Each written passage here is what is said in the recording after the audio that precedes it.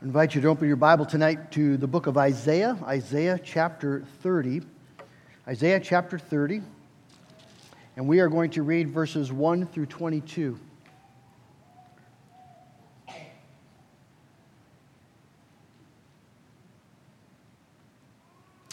Isaiah 30 is particularly verse 15, a verse that God has used in my life in a particular way. I remember the first time this verse really struck me. I was 28 years old, down in, graduated from Westminster in California. I was doing an internship at First Chino in California. And we had a youth retreat up in the mountains, up at Big Bear. Beautiful spot. And there was some crisis going on in my life, and just very troubled. And I remember taking my Bible and walked out into the woods and found a quiet spot and sat down and literally opened my Bible. I don't recommend this generally as a way of discerning God's will, but I just opened my Bible and looked down, and there was Isaiah 30:15. For thus says the Lord God, the Holy One of Israel, in returning and rest. Now, I was reading the NIV. It says, repentance and rest, you shall be saved. In quietness and trust shall be your strength. And I closed my Bible and I said, well, that's all I need to hear. That was exactly what I needed to hear. And the Lord has just used that verse from time to time to just remind me of where life is found and where peace and rest is found. And so we're going to give our attention to that tonight. So let's look at Isaiah chapter 30. This is Isaiah speaking to the people of Judah, and they are wandering. They're giving themselves to idols. And we'll see here in chapter 30, they've made a decision that deeply offends God. As the Assyrians are on the move, on the march, the Syrians are attacking, and Judah makes a fatal decision. Let's give our attention. Verse 1. Ah, stubborn children, declares the Lord, who carry out a plan, but not mine, who make an alliance, but not of my spirit, that they may add sin to sin, who set to go down to Egypt without asking for my direction, to take refuge in the protection of Pharaoh, and to seek shelter in the shadow of Egypt. Therefore shall the protection of Pharaoh turn to your shame, and the shelter in the shadow of Egypt to your humiliation. For though his officials are at Zoan and his envoys reach Hanes, everyone comes to shame through a people that cannot profit them, that brings neither help nor profit, but shame and disgrace. An oracle on the beasts of the Negev, through a land of trouble and anguish, from where the lioness and the lion, the adder and the flying fiery serpent, they carry their riches on the backs of donkeys and their treasures on the humps of camels to a people that cannot profit them. Egypt's help is worthless and empty. Therefore I have called her Rahab, who sits still. A very loose translation that would be the toothless dragon. That's the idea that's being communicated. And now go, write it before them on a tablet and inscribe it in a book, that it may be for a time to come as a witness forever. For they are a rebellious people, lying children, children unwilling to hear the instruction of the Lord, who say to their seers, do not see, and to the prophets, do not prophesy to us what is right. Speak to us smooth things. Prophesy illusions. Leave the way, turn aside from the path. Let us hear no more about the Holy One of Israel. Therefore, thus says the Holy One of Israel, because you despise this word and trust in oppression and perverseness and rely on them, therefore this iniquity shall be to you like a breach in a high wall, bulging out and about to collapse, whose breaking comes suddenly in an instant, and its breaking is like that of a potter's vessel, that is smashed so ruthlessly that among its fragments not a shard is found with which to take fire from the hearth or to dip up water out of a cistern. For thus says the Lord God, the Holy One of Israel, in returning and rest you shall be saved. In quietness and in trust shall be your strength. But you were unwilling, and you said, no, we will flee upon horses. Therefore you shall flee away. And we will ride upon swift steeds. Therefore your pursuers shall be swift. 1,000 shall flee at the threat of one, and at the threat of 5 you shall flee, till you are left like a flagstaff on the top of a mountain, like a signal on a hill. Therefore the Lord waits to be gracious to you, and therefore He exalts Himself to show mercy to you. For the Lord is a God of justice. Blessed are all those who wait for Him. For a people shall dwell in Zion. In Jerusalem you shall weep no more. He will surely be gracious to you at the sound of your cry. As soon as He hears it, He answers you. And though the Lord give you the bread of adversity and the water of affliction, yet your teacher will not hide Himself anymore. But your eyes shall see your teacher, and your ears shall hear a word behind you saying, this is the way. Walk in it. When you turn to the right or when you turn to the left. Then you will defile your carved idols overlaid with silver and your gold-plated metal images. You will scatter them as unclean things. You will say to them, be gone. Let's ask the Lord to bless His word. Oh God, our Father, we thank You again for the Holy Spirit, that precious Spirit that speaks to us the truth of God's word and gives us the ability to understand it. And Lord God, we are a people with anxious hearts and restless hearts and idolatrous hearts. And we've made the decisions that Judah made so many times. And yet thank You, Lord, that You rise tonight to be gracious to us and to call us back to the right way. Oh, may the teacher tonight speak, and may we hear. In Jesus' name, amen. Well, the title of the sermon tonight is Two Ways to Live. Some of you maybe are familiar with the tract by that name. Excellent little tract, and this is basically the same idea. Because here in this portion of the book of Isaiah, the Lord lays out the simple truth that in a world with billions of people and millions of different cultures and thousands of different religions, at the end of the day, there are two and only two ways to live. You can live on the one hand by trusting in your idols, trusting in yourself and the gods that you look to, the gods that you make, or you can live trusting in the living God of heaven. Those are the two roads, the two ways. Those two ways are personified here in Judah's day by the road to Egypt, or the road taught by the teacher, the road of repentance and rest and trust. Those are the two paths. And most of our fears and struggles and anxiety that we experience as Christians come because we are resisting the road of quietness and trust and are actually walking the road to Egypt. We're looking to ourselves or to the things, our idols, to protect us, to provide us life, and they fail over and over again. If tonight you find that you struggle with fear, with anxiety, with anger, with impatience, and you ask yourself why, the answer is not because that's just your personality.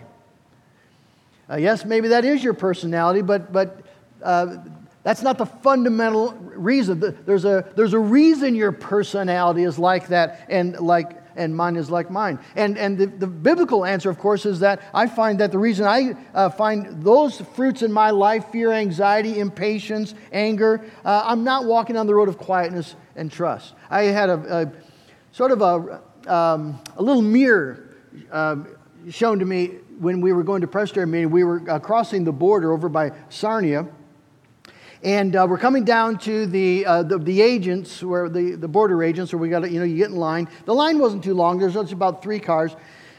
And so I get in line, and we're waiting there. And a guy 2 lines over decides that this line is better. So he cranks, big Ford F-150, cranks it over and gets in this line, kind of cockeyed. And his wife is sitting there next to him. I'm imagining what that conversation is going like. And then the agent in the line he just got in gets out of the booth and walks away.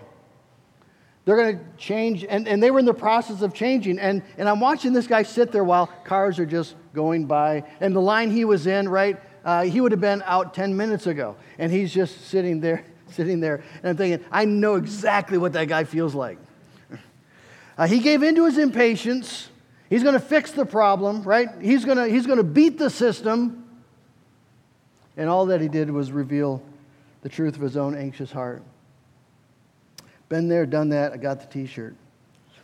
Tonight we're going to look at Judah's folly. Judah's folly. You see, Judah had a real problem, not an imaginary problem, but a real problem. a devastating crisis. The nation of Assyria was on the march, a vast army, and they were just crushing nation after nation. And they were on the road to Judah. And with that attacking army comes all the horror of war of that day, all the pillaging, all the murder, all the rape that war would entail. And so Judah is in dire straits. Judah needs to do something. This is not a moment for doing nothing and hoping for the best. They need to do something. The future of their nation and their families depend upon doing something. And so the rulers get together and they come up with a plan. And Isaiah chapter 30 is God's response to the plan. This is a sermon that Isaiah would have preached. Thus saith the Lord. And God rebukes Israel, Judah, for the path that they've chosen. Ah, stubborn children, declares the Lord, who carry out a plan but not mine, and who make an alliance but not of my spirit, that they may add sin to sin, who set out to go down to Egypt without asking for my direction, to take refuge in the protection of Pharaoh, and to seek shelter in the shadow of Egypt. These are people who profess to believe in the God of the Bible. That they profess to believe in the God who created the heavens and the earth. They profess to believe in the God who performed mighty wonders in days of old and rescued Israel out of the hands of Egypt by the plagues and the signs, the wonders of God. These are the people who've seen God bring them into the land and destroying the nations before them. They know these things. They profess to believe in these things. But when push comes to shove in the reality of the advancing Assyrian army, they don't turn to the God they profess. They don't ask, what's God's plan? What is the direction God would have us go? They don't look for an alliance with the Spirit of God. They look to Egypt. They look to the protection of Pharaoh. They seek shelter in the shadow of the Egyptian army. These are the people, right, who were supposed to dwell in the secret place of the Most High and in the shadow of the Almighty. Now, we could easily scoff at them, but we just should pause a moment and realize how perfectly normal and natural this decision would have seemed to them. I mean, an army is approaching. This is not a moment for wishful thinking. Right? If someone would say, well, we ought to pray, you know the response you hear today. You know, what's prayer got to do with anything? If you want to pray, you go and have your moment, but we've got a crisis to deal with. And if a great army is advancing, how are you going to resist that army? Well, the answer is you need a bigger army. You're going to have to go find help. And who's there to help? Well, Egypt maybe could help. They are not what they used to be, militarily speaking, but they could definitely help us. Let's load up our camels in verses 6 here. Let's load up our camels with all our treasures, and let's cart that down to Egypt, and let's buy an army. It seems very reasonable. It seems incredibly rational. And yet God is rightly and highly offended. God is highly offended. You see, God is the king of Judah, in truth. But not only of Judah, but of the whole earth. He thunders in chapter 40 against the unbelief of his people. Have you not heard? Do you not know? The Lord sits enthroned above the earth. Its peoples are like grasshoppers. Assyrians, grasshoppers. He brings princes to naught. He reduces the rulers of this world to nothing. Israel, do you not understand? Your God is actually, in truth, God. God. A living God. Sovereign God. And God expects His people to actually then believe that and to trust that in the context of real life. It's not just a Sunday school lesson or a religious idea or a theological doctrine. It is a living truth that God expects Judah to lay hold of. He expects them to take refuge in Him. He expects them to live as though He were a mighty and awesome God. The only God. Now, of course, if you were to talk to the rulers of the day, they'd say, I don't know why he's so offended. We believe all of that. We prayed before we decided to go down to Egypt. You see, the fact is that they're atheists in practice. No matter what they profess, no matter how they pray, in practice, they're going to look to practical things, practical solutions. They're not going to turn to the Lord. They're going to go to Egypt. They're not going to trust God. They're going to seek for help along more practical lines. And of course, this isn't hard for us to understand. We've all gone down to Egypt in our own ways. Have you ever responded to an unwanted situation with impatience? Have you ever been impatient? Have you ever sought comfort in a drink or a drug or a porn binge or a shopping spree or an illicit relationship or a pity party? Those are all roads to Egypt. Those are all roads to Egypt. They might seem like small sins to us, but they reveal a heart that in the moment of decision chooses Egypt over God. We're going to choose our idol. In this instance, in this moment, I'm going to go to my idol instead of rely upon the Lord. And we've all done it. Well, in verse 3 and following, God warns them that they've made a fatal choice. Verse 3, Pharaoh's protection will be to your shame. Egypt's shade will bring you disgrace. And of course, the same is true for all the idols that we pursue. I mean, have you ever gone down to Egypt? Have you ever found it life-giving there? Have you turned to you've given way to your anger, you've vented your impatience, you've given way to your lust, your gluttony, your self-pity? Have you ever done that and found yourself to be wonderfully refreshed, revived, ready for a new day? That was fantastic. Of course not. It never works like that. Our idols always fail us. They never solve the problem. They only make the problem worse. They're utterly useless, and that's exactly what God says is going to happen to Judah. Now, the question that I want to ask now is, how did Judah get here? So we see the choice they're making. It's an awful choice, a devastatingly bad choice, a choice that offends God. How did they get there? And that's a good question for us to ask ourselves when we give in to our idols. How did we get here? What made that seem like a good idea? Well, God tells us how it happened to Judah. Verses 8 through 11, God says it all stems from a refusal to hear God's word and receive instruction from the Lord. There are rebellious people, lying children unwilling to hear the instruction of the Lord, who say to the seers, "Do not see," and to the prophets, "Do not prophesy to us what is right. Speak to us smooth things. Prophesy illusions. Let us hear no more about the Holy One of Israel." That's not strange. It's tragic, but it's not strange. People say this all the time. We live in I think our nation is characterized in so many ways. The Christianity of our nation characterized by this sort of language, this sort of desire. Prophesy to us smooth things. Tell me how I can have a better marriage. Tell me how I can raise my kids and get out of debt and achieve my full potential. Tell me how I can get rich, how I can be healthy.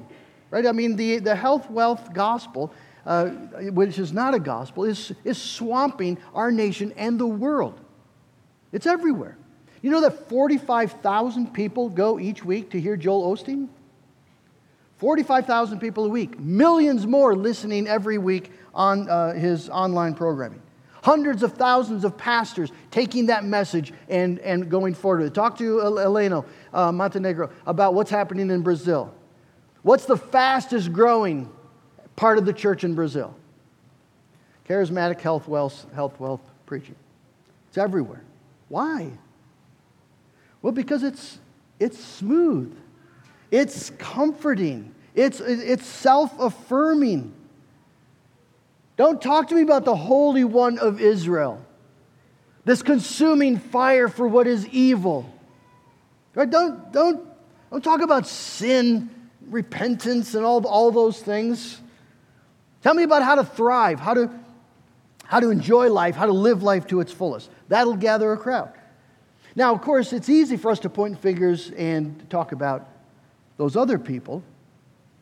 But what about the ways that we despise the Word of God? What about the ways that we subtly say, don't talk to me about that? It can happen just in our own unwillingness to have a meaningful relationship with our Bible. You know, one of the saddest things that happened somewhere along the line in my experience of the Dutch Reformed tradition, I'm not sure this is universal, but in my experience growing up in a Dutch Reformed church is I did not have a relationship with my Bible. We just weren't taught to do that. It wasn't opening your Bible and sitting down and reading it and praying over it. Now, we did it at mealtime. Dad was so faithful, and I'm so thankful for that. Every meal we read the Bible and praised God for that. But I wasn't discipled in how to have a personal relationship with my Bible. I hope you do. I saw a little saying somewhere that said, it had a picture of an iceberg, and the very tip of the top said, this is what your pastor can give you, and then the whole huge thing underneath, this is what daily engagement with the Word of God can give you.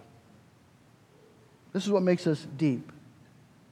But we're busy people, aren't we? It's hard to sit down and take time to read. I would just encourage you to pick it up again, friends. Not because it's just a duty, just something that good Christians are supposed to do, but we don't want to be people who are making excuses not to hear the instruction of God. There's something about just reading it and praying over it that Jesus talks to us. The Word of God talks to us. But let me ask you this. Other ways that we maybe fail to seek the Lord's direction and we seek plans that are not His.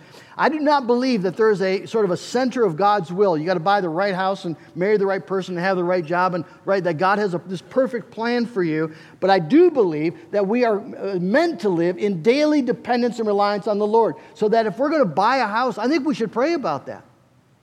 If we're going to get a new job, I think we should pray about that.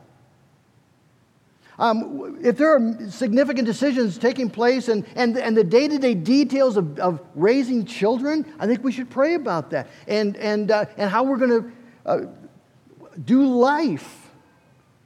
Because otherwise, you see, we're making plans just sort of living life as it comes, and our religion lightly lies on top of it all. Yes, we believe all that stuff, but when it comes to actually doing life, this doesn't have a lot to do with that. It's our own way of denying the instruction of God. You see, the danger in verse 13, the danger of that kind of life is that it's like a breach in a high wall, bulging out and about to collapse, whose breaking comes suddenly in an instant.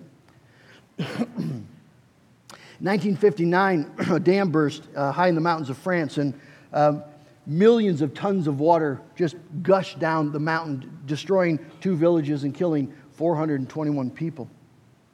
The dam had been a marvel of modern engineering, and the people were astonished when it collapsed for no apparent reason.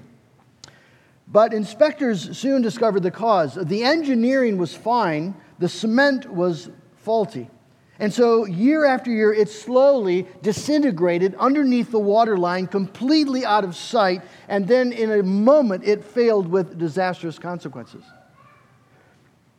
Well, that's what happened to Judah.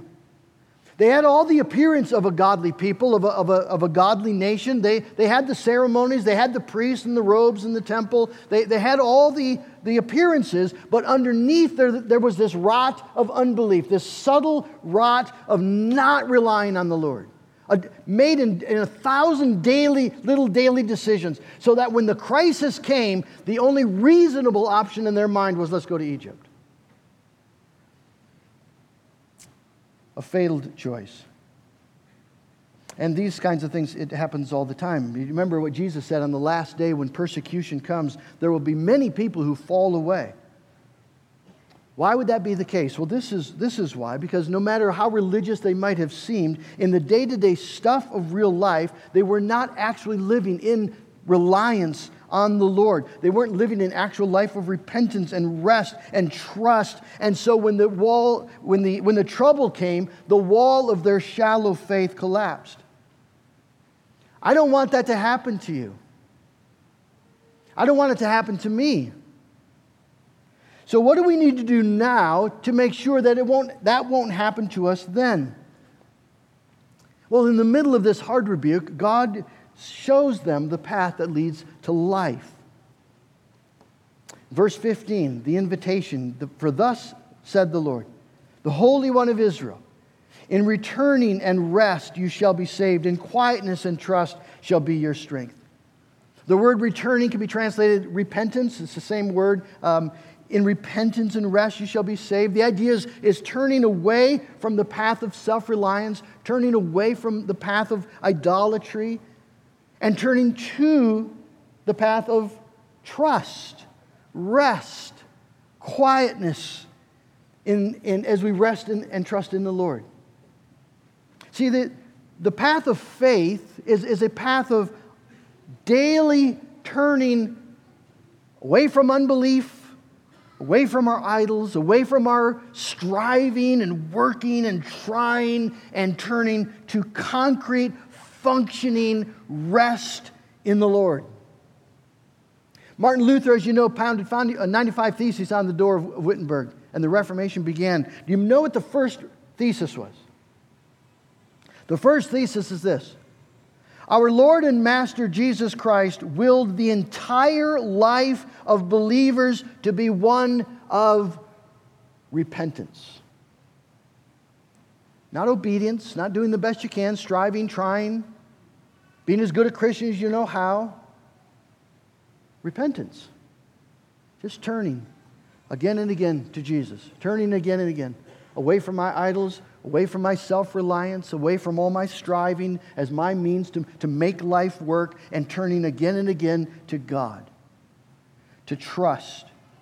You see, friends, every morning you roll out of bed, that's the question in front of you. Where does my help come from today? Your gifts? Your energy, your strength, your plans? Is that where your help comes from today? Or does it come from the Lord who made heaven and earth?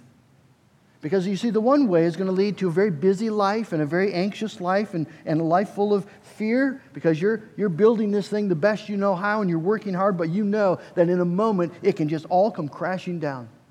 Just takes one diagnosis from the doctor, one wrong turn by a drunk driver, and everything that you've built your life on collapses. And that's a life full of fear, full of anxiety. And then there's a life of resting and waiting on the Lord. And God says to Israel, this is the path of strength, and this is the path of salvation. How can the people of Judah be rescued from the approaching Assyrians? Well, God says, turn to me. Turn to me. And rest and trust. It's the same way, you see, of course, they were saved from the approaching army of Pharaoh back in Egypt. How were they going to possibly escape that devastating crisis? Well, by trusting in the Lord. How are we going to be saved in the real crisis of our life? So when our marriage is really struggling, or our family is in trouble, and we're facing hardship at work, and the doctor's given us a really difficult diagnosis. All the stuff that we are going to face in the life that we live. How are we going to thrive in those places? How are we going to be at peace in those places? And the only way is this path. Repentance and rest. It's so counterintuitive, and yet it is so true. You see, rest and quiet are what happen when you actually trust, not just talk about it. This is something I told someone this morning, tonight, coming in. I'm preaching this sermon to me.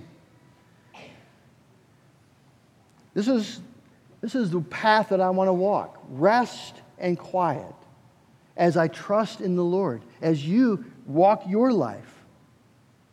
There are so many things that can make us anxious. So many things that can make us afraid. So many things that weigh down on our hearts. And yet Jesus says, cast all your cares upon me, because he cares for you. So we can calm our anxious soul by actually trusting. The fruit of functioning trust will be rest. It'll be quietness. It'll be, okay, Lord, not my will, but your will be done. I trust that you love me. I trust that you have my life in your hand. I trust you know what you're doing. You promise this will be for your glory and my good, and I trust. And notice finally the reason that God gives, the wonderful assurance he gives to those who trust in him, as he points to his own gracious Spirit. Verse 18, therefore the Lord waits to be gracious to you, and he exalts himself or rises up to show mercy to you, for the Lord is a God of justice. Blessed are all those who wait for him. Isn't that a wonderful truth? God is speaking to us again. In the middle of our fear, in the middle of our unbelief, and all the idols that have failed us, God rises up and says, look at me, Judah, look at me. A gracious God, slow to anger, abounding in steadfast love, who rises to show mercy to you. That's the prodigal father, isn't it? The father of the prodigal son. It's exactly the story Jesus tells of the young man who goes off and wastes his wealth on the things of the world and then ends up in the pig pen.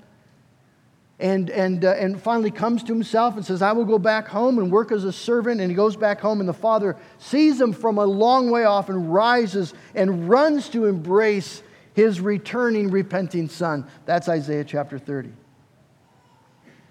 And friends, that's the God that calls you tonight to rest in him. How has God risen to show us mercy? Well, he's done that in the person of Jesus, hasn't he? This isn't just a theory. It's not just a nice thing that God says about himself, but God has acted in his faithfulness to show us mercy in the person of his own Son. In Jesus, the gracious character of God is revealed for you and for me, and so that we can believe it and so that we can lay hold of it. In Jesus, God has rescued us from the advancing armies of death and guilt and sin and shame and hell. In Jesus, we have been saved to the uttermost. And Jesus tells us that everything that we will face in this life, he will be at work, training us, disciplining us for our good, bringing a harvest of righteousness. John 15, those who bear fruit, the Father prunes so it bears more fruit. Jesus knows what he's doing, friends. In your life today, he knows what he's doing. And the word from the Lord comes to you tonight. Blessed are all those who wait for him. Blessed are those who wait for him.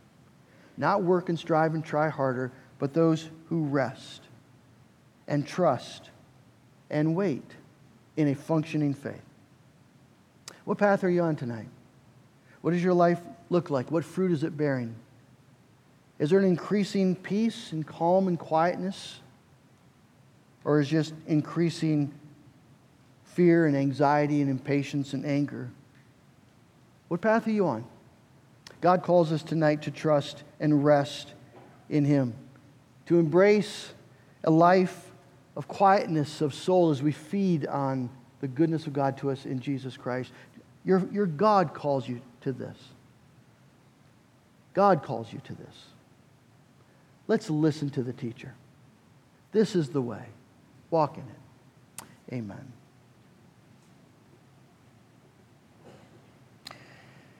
Oh, Heavenly Father, we are anxious people.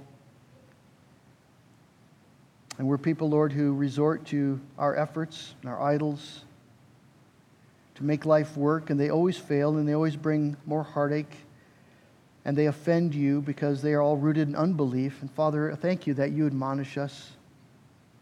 But I thank you, Father, that you also speak peace to us. And you invite us again tonight to come and rest in the secret place of the Most High God. To abide in the shadow of the Almighty. To say of the Lord, this is my God, my refuge, my strength. In him I will trust. Father, I pray that you would give us, by the Spirit, the ability to actually then do that. To trust you tonight.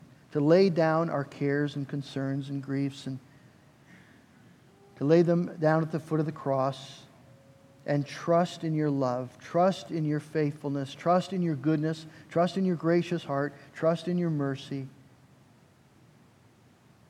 That we can both lie down and sleep in peace. Oh God, make us a beautiful, resting, repenting, quiet, trusting people. And then to receive your blessing. In Jesus' name, amen.